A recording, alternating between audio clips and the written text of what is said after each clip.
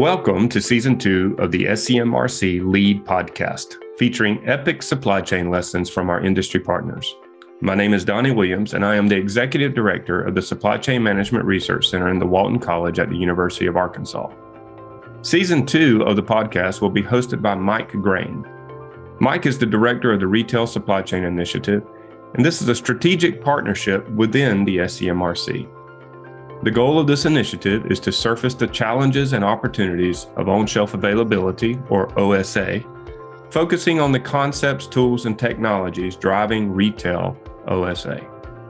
Season 2 will feature a dynamic guest list of retailers, CPG suppliers, solution providers, and industry leaders to drive collaborative efforts and advance learning within the industry. Thank you for joining and enjoy the podcast.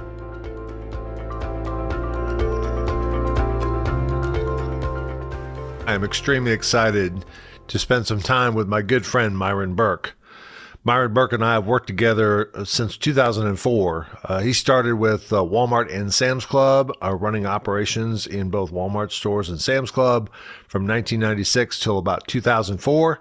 And in 2004, he moved over to the Walmart technology area where he led a effort to drive RFID technology from a supply chain perspective. And he stayed with that role for a number of years, including all the way till 2013 when Walmart executed an item level initiative in their stores on very, very important categories. In 2016, Myron moved to Japan and led the Seiyu Global Business Process Organization and did a great job over there, and then returned back to the U.S. To lead emerging technology for Walmart. He's since left Walmart, started his own company, and working very, very closely with companies like Divergement and Shelfie Technologies. Please welcome my good friend, Myron Burke, to the podcast. Hey, Myron, thanks for joining us. We really do appreciate it. Thanks, Mike. Great to be with you today. Awesome. We've been talking to a lot of folks about the whole challenge of on-shelf availability and making sure that you know what you have and where it's located in both brick and mortar and the online experience. But before we jump into all the business part of this, we've been asking everybody to get their reaction to, have you personally ever had a situation where you went in to get something from a store, either ordered it online or actually went to get a store and they didn't have what you were looking for? You got any examples and from a customer perspective where that's created a problem for you? Yeah, there's a few, some go further back in time, but this past Christmas, we had a scenario where our son wanted a workout tower. And so it was too big to buy in store, and I didn't want to manhandle that myself. I won't name the retailer, so I'll spare them the media buzz. But we had ordered one online, paid for it, and went in to pick it up at the time that said it would be there, and it wasn't there. And they were like, "Well, we don't sell that." And I was like, "Well, no, it shows right here that you sell it." "Well, we don't have that." "Well, where do you keep that stuff?" "Well, we put all that in a special process and we bring it up front for people and stage it up front." "Well, where is it?" "Well, it's not here." And so it was just, everybody's been through this. I've paid for it. You've given me a confirmation. Now you don't have it. Now what are you going to do? "Well, you have to go to these people." And it's just a bad experience. And for me, it was frustrating in the aspect of, and you and I have had history in this space of being able to manage inventory where I've paid for something. Now you have my money and you're unable to deliver. It's a huge break of trust in the relationship versus if I go into the shelf, if I walk into the store, I'm taking the chance that you may or may not have what I want or have it in stock if I've seen it before, but I'm taking on that risk. When I transact with you and you confirm that, I feel like there's a legal barter there. And so it really eroded how I thought about that partner from an online portfolio of mine. Are they in my online portfolio or are they out of my online portfolio? And they actually fell out of my online portfolio because of that. It was a few $100, but we'll get it to you. We'll ship it to you. And long story short, they shipped it to me and it was damaged. So I had to take it back to the store. And they wanted all this extra paperwork. I was like, just deal with it. I don't have the patience anymore. And I think that expectation of service in this high velocity, sometimes low cost, low touch retail model is we're trying to create an expectation of service when the infrastructure for that service level doesn't exist. And then you're baiting and switching the customer to be like, hey, we want to give you this customized service. But then when you get to the store, they don't either have the tools or the connectivity or all of the things knitted together in the system to connect the dots to make it a great service experience.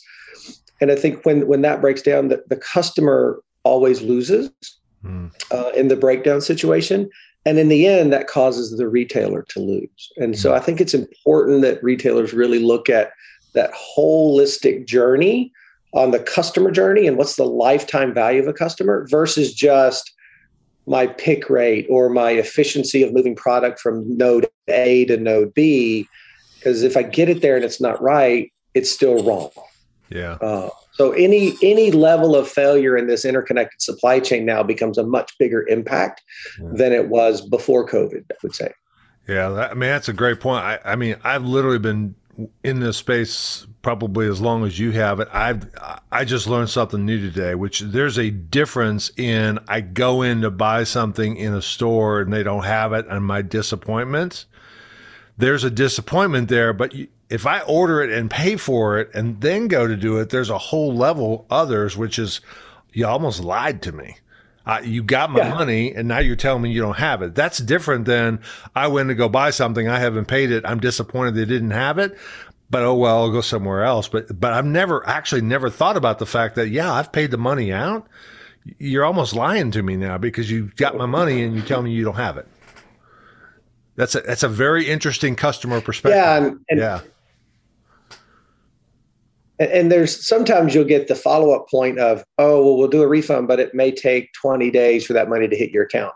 Right. And that's a very one-way street. If a customer said, you went in about $300 worth of something from anybody and you said, oh, it may take 20 days for me to actually have the money in my account.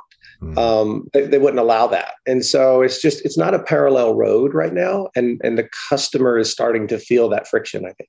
Yeah. Well, you've spent enough time both running clubs, running stores, et cetera. You know the operational part of this.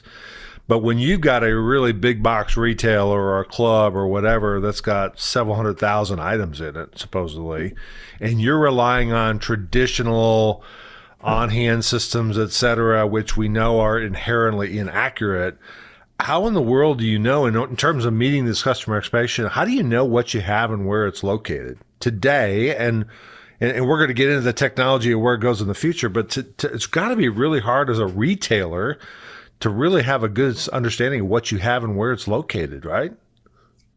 Yeah, I think it is. And that's historically relied on operational planning and execution of that operational plan.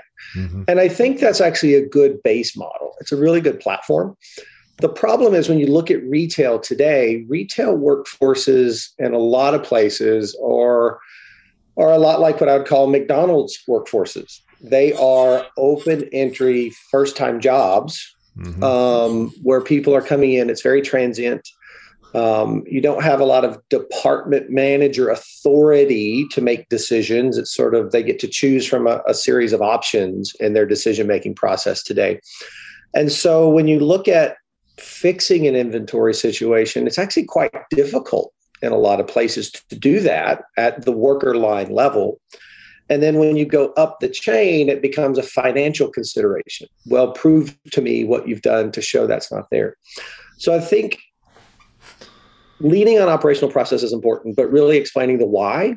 But the retail marketplace has to move into more automated systems. And I think we'll get to tech around that, but what is your system inventory and how are you validating that on a day in, day out basis? It's not just a running algorithm, right? It can't be. You've got to have a check and balance on that.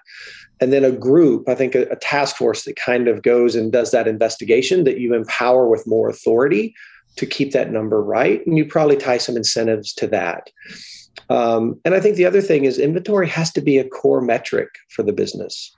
I think there's a lot of times there's a new GMV or net promoter score, or what are these sort of metrics of the month or the quarter that look at where the market wants to go. And the Western world, particularly North America, is so market driven on short term that they lose sight of, oh, I've got an annual inventory in 12 months.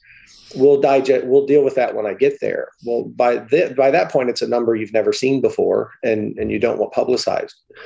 So I think leaning into the operational core part of the business, putting task force teams in place to be able to modify that. When I was in Sam's Club years ago, we had an audit team that did specifically that. I think there's another piece. This is put financial accountability into inventory.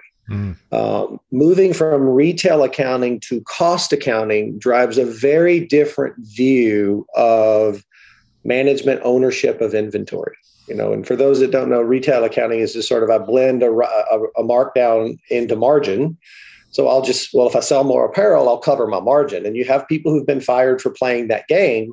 Or maybe if it's on landed margin, I'll just buy more apparel. I don't have to worry about selling it, right? I can do something later with the suppliers. Again, a game versus a cost accounting model says, if I'm going to change inventory, I'm going to write off $100, $1,000, $5,000 worth of merchandise the minute I push that button. And it's going to show up in my financials for the day. And that drives, I think, a better level of accountability to the store level associates and management team for inventory responsibility. Yeah. Great point. And great explanation of those two different methods as well for the audience. So obviously we have our share of challenges with on-shelf availability and inventory accuracy in the U.S. I mean, my question, given your international experiences, is this just a U.S. phenomenon, or do we see this in other parts of the world as well? Yeah, no, it's a retail phenomenon. Whether you're a flea market, a farmer's market, or whether you're one of the largest retailers in the world, it's a problem that runs across the business chasm. Now, I would say, we lived in Asia for 3 years in Japan, and the discipline of duties in Japan is very different than the discipline of duties in the U.S. So you can lean on operational process much more. Culturally, the level of authority was, if you're below a VP, you didn't use judgment in a business decision-making policy. You followed the policy. And in other countries, there's a lot more judgment allowed. And so I think that's where, when you look at how countries compare to each other, operational processes may tend to break down faster in one culture than another culture because of the cultural disciplines in the business. And so you'll see some effects take a lot longer to impact a retailer in say, Japan or Taiwan than someplace in North America, or even Europe for that matter.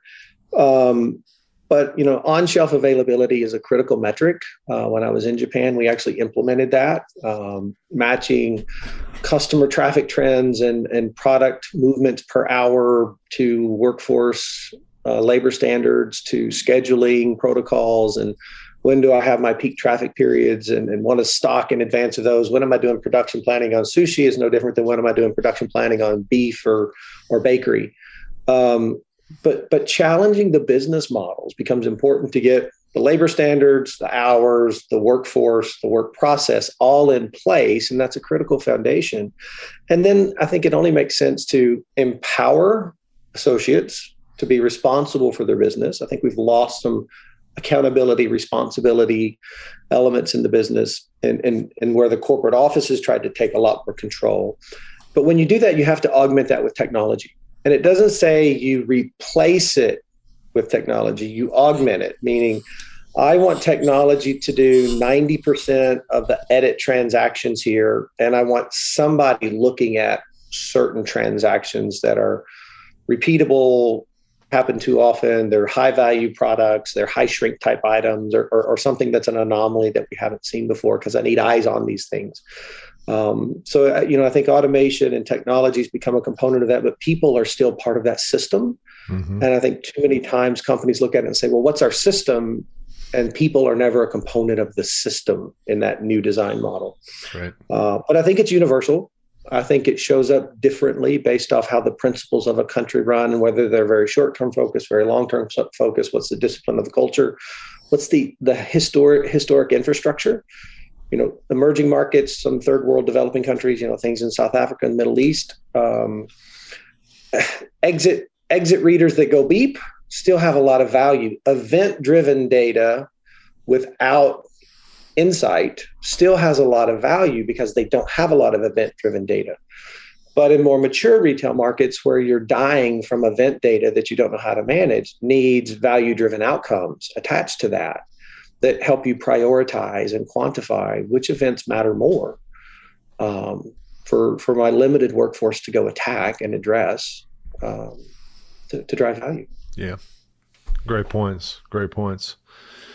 So let's migrate a little bit to the technology area. And again, we're not talking about technology that is just put in for technology spaces, because you and I have seen enough programs where let's just put this cool technology in, and you sort of go, well, what's the business problem we're trying to solve? Well, I don't know, but it's really, really cool. So let's just do it, right? Some of our early work when I was with Procter & Gamble and you were with Walmart was a little bit driven by, hey, there's really cool tech out there. Let's go put it in. And not a really good understanding of what the business problem was in the first place. Now there are very clear business problems out there, which is if you're going to have enough confidence to expose on-hands of merchandise you have in a store to a customer, and you're going to take money from that customer in an online environment, and then you're going to have them come in and pick up that item or deliver it to their home, you better know what you have and you better know where it's located. So big kind of broad question, but we'll talk about some of the, because you're most of your career has been in the emerging technology space from a retail perspective, everything from cameras on robots to fixed cameras to RFID to electronic shelf labels, et cetera. This is overwhelming for a lot of retailers. Where in the world do I start? Help us think through all of this emerging tech that's out there. And what do I really need to be able to help drive my on-shelf availability and my accuracy? Yeah, it's only a 30-minute show, Mike. I know. That's exactly why I asked the question that way. Boil down 25 years into 20 minutes. Maybe it's 2 minutes. No, I think it's a good question. And we spend a lot of time on that. I think when you go back and you were talking about some of the early work we did with some tech in early 2000s, I think we had we kind of had a hypothesis, couldn't prove it, because the data didn't exist, because when you did audits, nobody wanted to believe it from that perspective that it's that bad.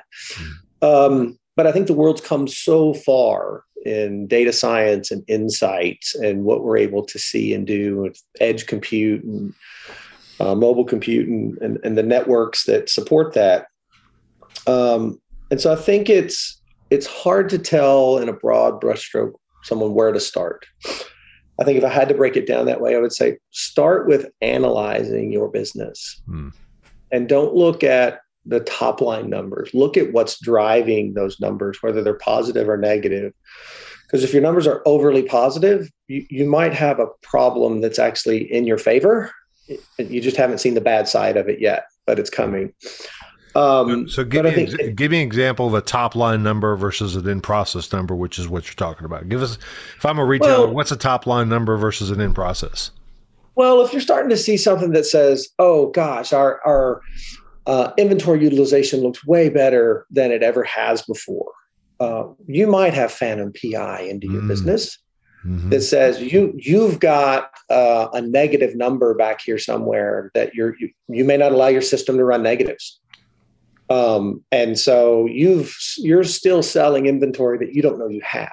And so it looks like a productive margin play in your business, but you've been setting on sunk cost and inventory for maybe years and don't know it.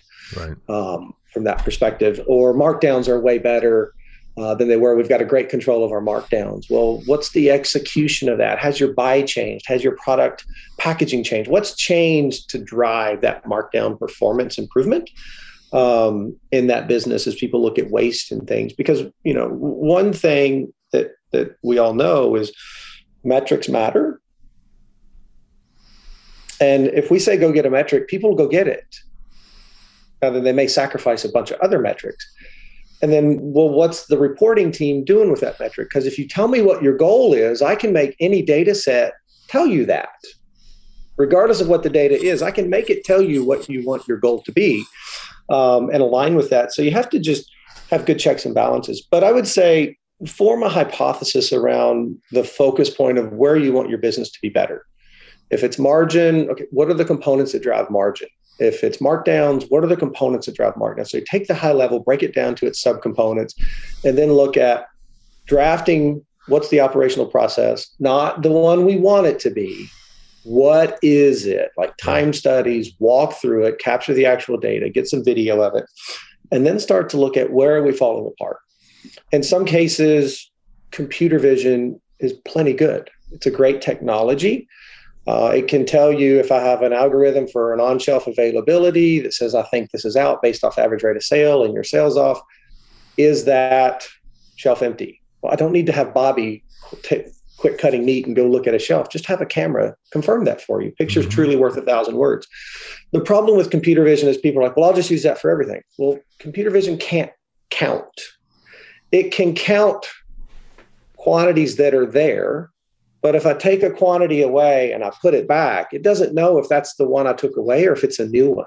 So it doesn't have that license plate capability that RFID does. Right. And that's where I think RFID is a superior technology in many of these places to computer vision and some of the AI and machine learning things that are being done out there. Does it make sense in canned goods? No, because it's so highly substitutable. If I don't have, I've got 4 flavors of green beans every day. If I'm out of canned green beans, because the production facilities are down and the canning world's out of business, I've got frozen. I've got 4 SKUs of frozen, so that's 8. If I don't have frozen, I've got fresh. So at any one point in a grocery store, a lot of your sustainable shelf items, you may have 4 to 10 SKUs of as choice options for substitution. Mm-hmm. It's like paper towels and toilet paper, right? We learned in COVID, there's probably way too much assortment in those spaces. Yep. And people are going to go home with toilet paper. Mm-hmm. They will substitute readily in those areas. So having availability, computer vision and AI really play into that space. When you get into things with style, size, color variations, unique branding variations, different voltages, hardware, electronics, shoes, apparel, home, a lot of personal care, healthcare items. I think things like RFID make a ton of sense. I think RFID coupled with computer vision is a tremendous thing right now. I've done a lot of work in that space here recently. Robots, very valuable. I think they're becoming, I think people think of robots and they're like, I'm buying a tool. I've always thought of robots more as a mobile IoT platform. I can put edge compute on a robot and not have to put a server in the back room. I don't have to tie up my network with all this traffic going to a mainframe. I can actually process stuff while it's collecting more stuff. And so I'm accelerating this functional loop. And if I want more sensors, I can just add sensors to that robot. So I think robots have a lot of advantage over fixed infrastructure. Mm-hmm. There are situations where fixed infrastructure makes a ton of sense because I do want 24/7 monitoring of that, right? If I want to pull in organized retail crime and shelf sweeps and baby formula, well, I need to know, and I want video with that. So I want video and RFID and time-based, and then, an exit door alarm went off, a fire exit door. Well, that's an IoT sensor that gets connected to a camera, and an RFID reader. So the door opens. Okay, did anybody take anything? I don't know. Just close it and lock it back. I can look at the video and say, no, somebody left and they took a 42-inch TV. And, by the way, that was an associate that did that. Mm-hmm. Well, now I've got enough evidence to go through that because of the IoT string and the edge compute tied with that and the matching time date stamp across all my devices. So you don't get to that last scenario. You don't start there. You build up with infrastructure there. And I think you deploy it in strategic zones of your business that deliver value. And you start paying your way to earn the right to do more and educate your business partners and your business peers and the operational teams of why this makes sense, how it works, how it delivers value.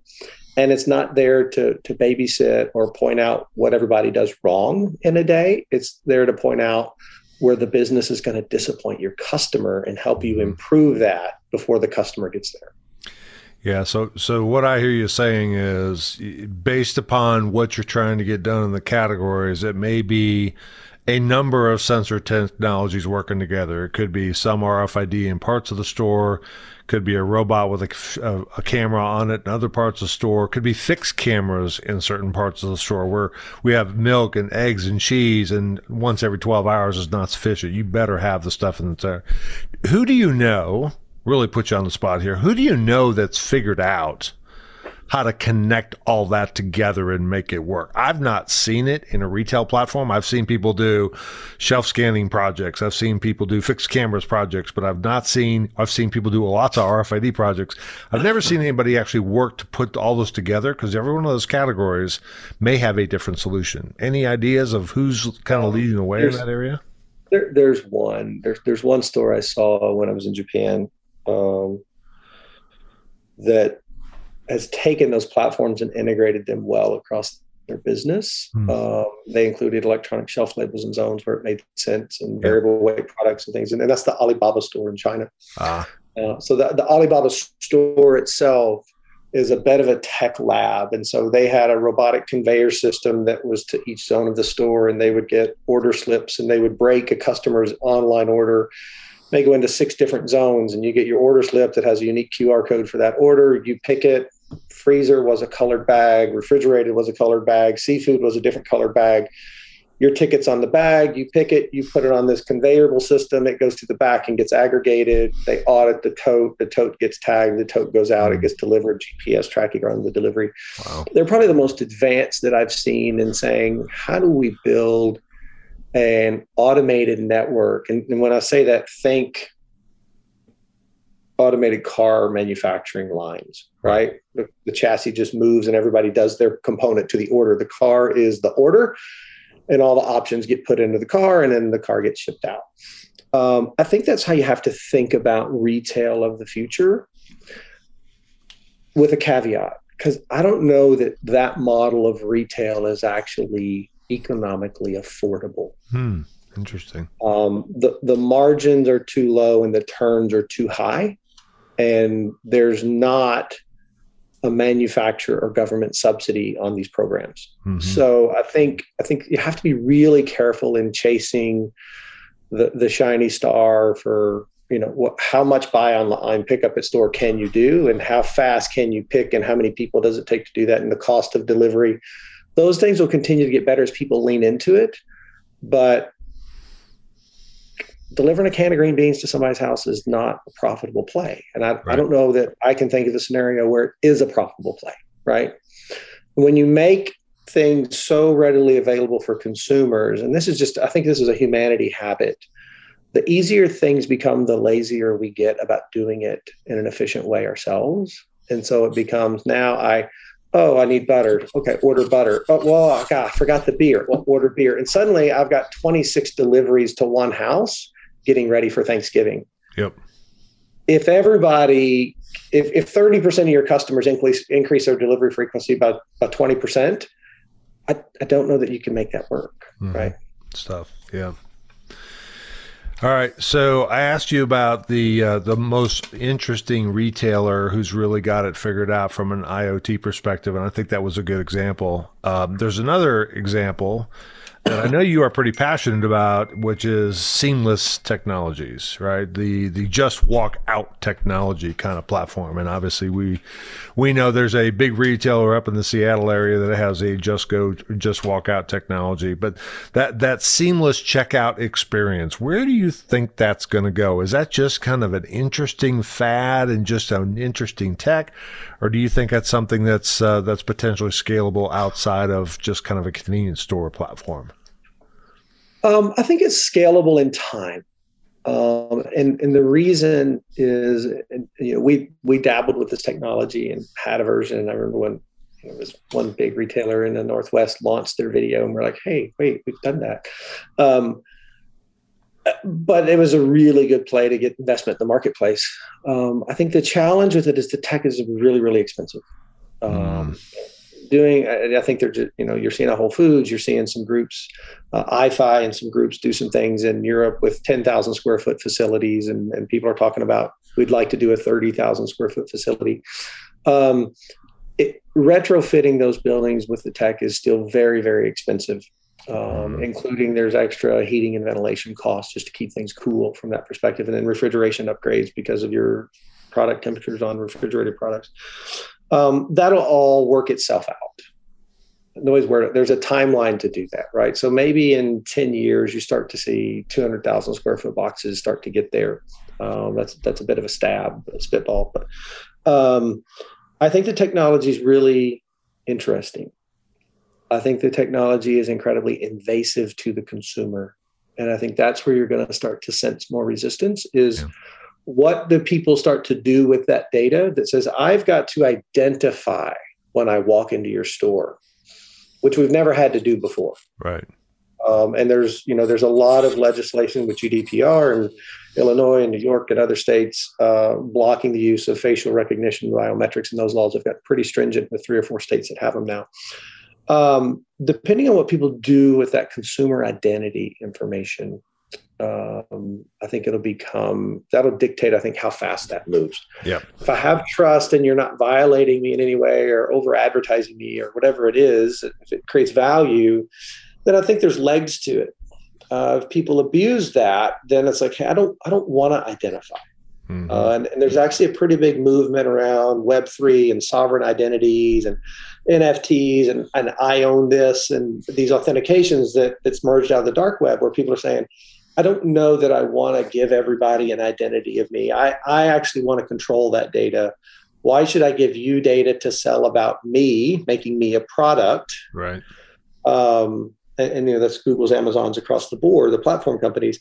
People are actually saying, hey, no, I should get a cut of that money. That's my data. And so I think there's companies leaning into that. So I think it's a big coin flip right now to see if they can make it where, as companies transact and move data about me around the world, if I get paid for that and get a $200 check every month, that's going to change the way people think about data as a alternate income stream. Mm-hmm. Right. Yeah. And I think that upsets that marketplace quite heavily. So jury's out. I think the technology is cool. I think it's neat. But if I've got to have an app for Amazon and then an app for whoever has iFi, and then an app for another competing technology, and then an app for, like Walmart Pay or whatever, I'm not going to do that. Mm-hmm. And so the interoperability of these technologies from IoT through just walkout functionality is going to be a tremendous hurdle to cross. And I think, quite honestly, it may happen, but it's a huge habit change for the consumer, which is a heavy, expensive lift. Mm-hmm. US 30% of people are still cash on retail transactions. Convenience store, I figure, is probably higher than that. So you got to figure out how I want to deal with cash, because I can't just walk out in that scenario. Asia, it's more like 70% cash, so bigger difference there, or cash equivalent card. Asia's bigger from. And when we were in Japan, that number was starting to slowly trend down about 2% a year, but it was like we were like 78% cash in 13 through 16. I'd say they're probably 65 to 70 today. Okay. You're seeing cash cards. Where you use cards from the train station and metro, but you can put cash on that card at any train station. So it's a debit version. You see a lot of those, but then you're getting into a unique platform, right?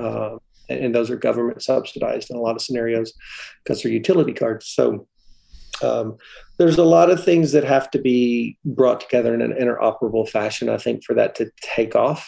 Mm-hmm. I think it's probably overvalued right now in the marketplace, but it's disruptive. And I think, we all thrive for things that are disruptive in the marketplace. Yeah. Awesome. You have been doing this for a long time, both running retail organizations, running stores, running clubs, international, emerging tech. Here's a big question for you. What question didn't I ask you that I should have? What's hot on your mind? What are the things that are going on in your mind that you think people should know about? I don't know that there's a unique question. It's probably just a bit of a statement. I think retail walks around looking for silver bullets. I'm looking for a solution to this problem that I have. And I'm afraid those are all gone. Quite honestly, I think that low-hanging fruit is gone. And I think what what we have to think about is, or what I would want people to think about is, how are you preparing your architecture, your systems architecture, to be dynamic? I think retailers have to think about, how is our architecture dynamic so that if a new sensor comes in, we can plug into that. We can import data structures from other groups, and that data can self-simulate. So I think the industry has to ask itself a question of, do we have the standards bodies and the work groups in place to allow us to move to this digitally autonomous world that we talk about? There's this whole thing with Web 3.0 and of being able to use game currency to buy goods in the metaverse. And I'm not a fan of the metaverse because we can't run retail stores today perfectly. And we're talking about building a digital version of a retail store to try to run. Right. There's not a universal exchange for those currencies, and people are fighting for that. And there's gas fees and Ethereum and all these things, and NFT tokens and things of authenticity.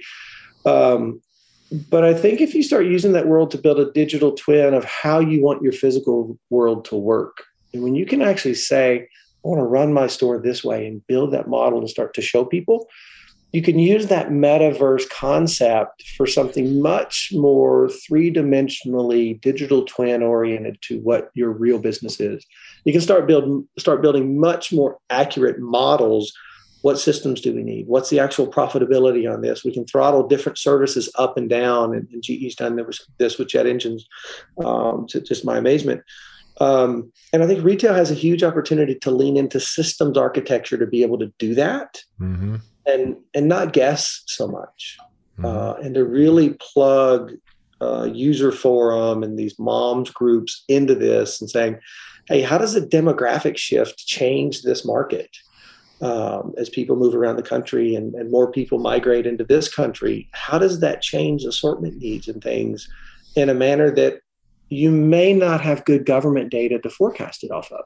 Right. So I'm a big proponent of digital twinning and actually building out a model of the infrastructure that you need. And I think all the labs that we built over the years was sort of my rudimentary effort of trying to do that, right? How do we mock this up so we know what we're doing and we can test it before we sink hundreds of millions or even billions of dollars into these hunches that look really good, but what do we not know about this space and what influences it? Awesome. Myron, incredible time with you. We really, really do appreciate it. You know, you are a thought leader in the industry, not only from because we see too many times where we got a lot of people that are really good retail experts. We have a lot of good people that are really smart technology people. Very, very, very rarely, and you are a different breed that brings both of those together. So it is both driving it from a retail perspective and the emerging technology that it takes to do that. So I've always looked up to you, worked with you, worked for you, have always had the utmost of appreciation for how you think about things and how you challenge the industry. And we just appreciate you taking the time out of your busy schedule to spend some time with us today. Mike, I loved it. Thank you for the opportunity. Great to visit with you, and look forward to more things with what you're going to be working on. Sounds great. Thank you, Myron. You bet. Thank you. Thank you for taking the time for this epic discussion. And special thanks to Mike Grain for leading the Retail Supply Chain Initiative. On behalf of the Walton SCMRC, we are delighted to lead with you as we learn, engage, address, and develop all things supply chain to lead the world of commerce from Northwest Arkansas. Have a great day.